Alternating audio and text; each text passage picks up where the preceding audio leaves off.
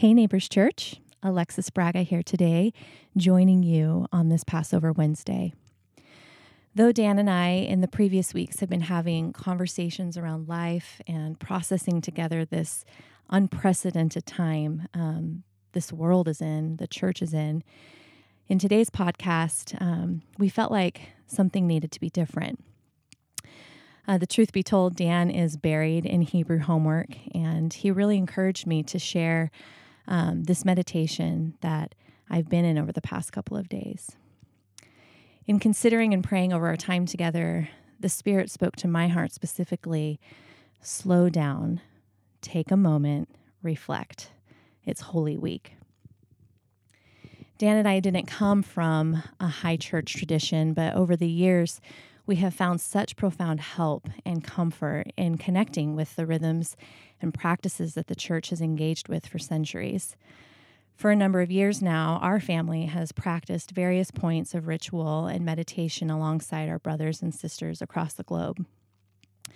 This Holy Week feels a lot different for all of us. For me, there's been a quiet that has settled over my soul, like someone has pushed a pause button and all has come to stop. Of course, it probably has a lot to do with the fact that we have this whole isolation thing going, and it's really settled in. To be honest, it's been hard to be away from our church community. I've realized that I struggle not seeing everyone's faces in person, and I miss giving hugs and checking in with people face to face. Still, though, I've sensed the Holy Spirit gently extending an invitation for me to lean in even more, to take things further and deeper with Him than I ever have, to listen, to press in, to embrace silence, and to see the sacred. Through all of this, I'm discovering some things. In the years past, Holy Week would have been really busy for our family and highly focused on preparing for Good Friday gatherings and Easter Sunday gatherings. And often it felt stressful. There was music rehearsals, stage design and setup, prepping Easter bags for all the littles that would be joining us for the Easter family gathering. And then, of course, I had my own prep that I was doing in our home for our family, planning the Easter menu, grocery shopping, thinking through an Easter egg hunt for the kids. You get the idea. Holy Week felt like one of the busiest weeks in our year, with very little room for pause and reflection. Often by the time our Good Friday gathering came around and I was finally able to reflect, I had missed the beauty of the days that had led up to that moment. But this year, through circumstances completely out of my control, hello, COVID-19, I am being given a glimpse of what Holy Week should be. It has become a time for me to slow down, look back, and remember. Since January, I've been slowly making my way through the Old Testament. This time around, it has been different as I have decided to read the NIV commentary alongside it.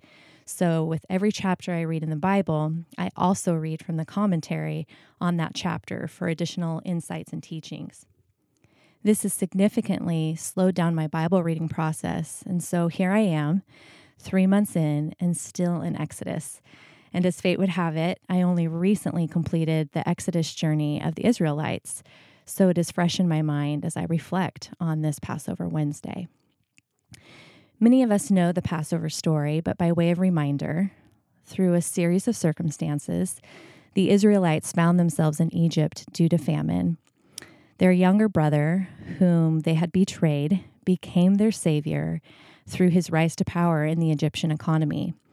Through Joseph, all the land, and particularly his family, were lavishly provided for. After some time, though, a new Pharaoh came to rule in the land and had no regard for the Israelites. They were a threat to his throne. They were resented, rejected, and ultimately forced into slavery. Grueling work was put upon them. Day and night, night and day, they were in subjection to this cruel taskmaster. So the Lord raised up a deliverer to rescue them. We all know the man, Moses. In Exodus 3:7-8, the Lord said to Moses, I have indeed seen the misery of my people in Egypt. I have heard them crying out because of their slave drivers, and I am concerned about their suffering. So I have come down to rescue them from the hand of the Egyptians and to bring them up out of the land into a good and spacious land, a land flowing with milk and honey. And so God remembered his faithful covenant with the Israelites, and he promised their rescue. This deliverance came by way of the 10 plagues that God initiated through Moses. We remember them well. The water turned to blood. There were frogs and gnats and flies. There was death to their livestock, the Egyptian livestock. There was hail, locusts, utter darkness, and of course, the death of the firstborn son. It was this last and final plague where I want to reflect with you today because it is the foundation of our meditation on this Wednesday of Holy Week, the day of Passover. Death was coming for all the firstborn, but as we know, God intends mercy in all of his acts of judgment. He instructed all peoples to sacrifice a lamb through a ritual meal and paint the spilled blood of the innocent animal upon the doorposts of their homes. That night, as the angel of death swept through the land, there, where the doorpost was painted with blood, the angel would pass over, leaving the inhabitants within mercifully alive. Those not covered by the blood would bear God's judgment, and the firstborn would die. This scene, of course, is grievous and disorienting, but also full of grace and mercy. For thousands of years following this fateful night, every year, God's people would reenact that fateful evening through a Passover meal. Jews would gather in homes. They would look back, remember, walk through the rituals, eat, and rejoice in their rescue. This all culminated, of course, in a quiet room with a peasant carpenter and his friends on a Passover evening as Jesus brought all of this reality to bear in the ultimate way.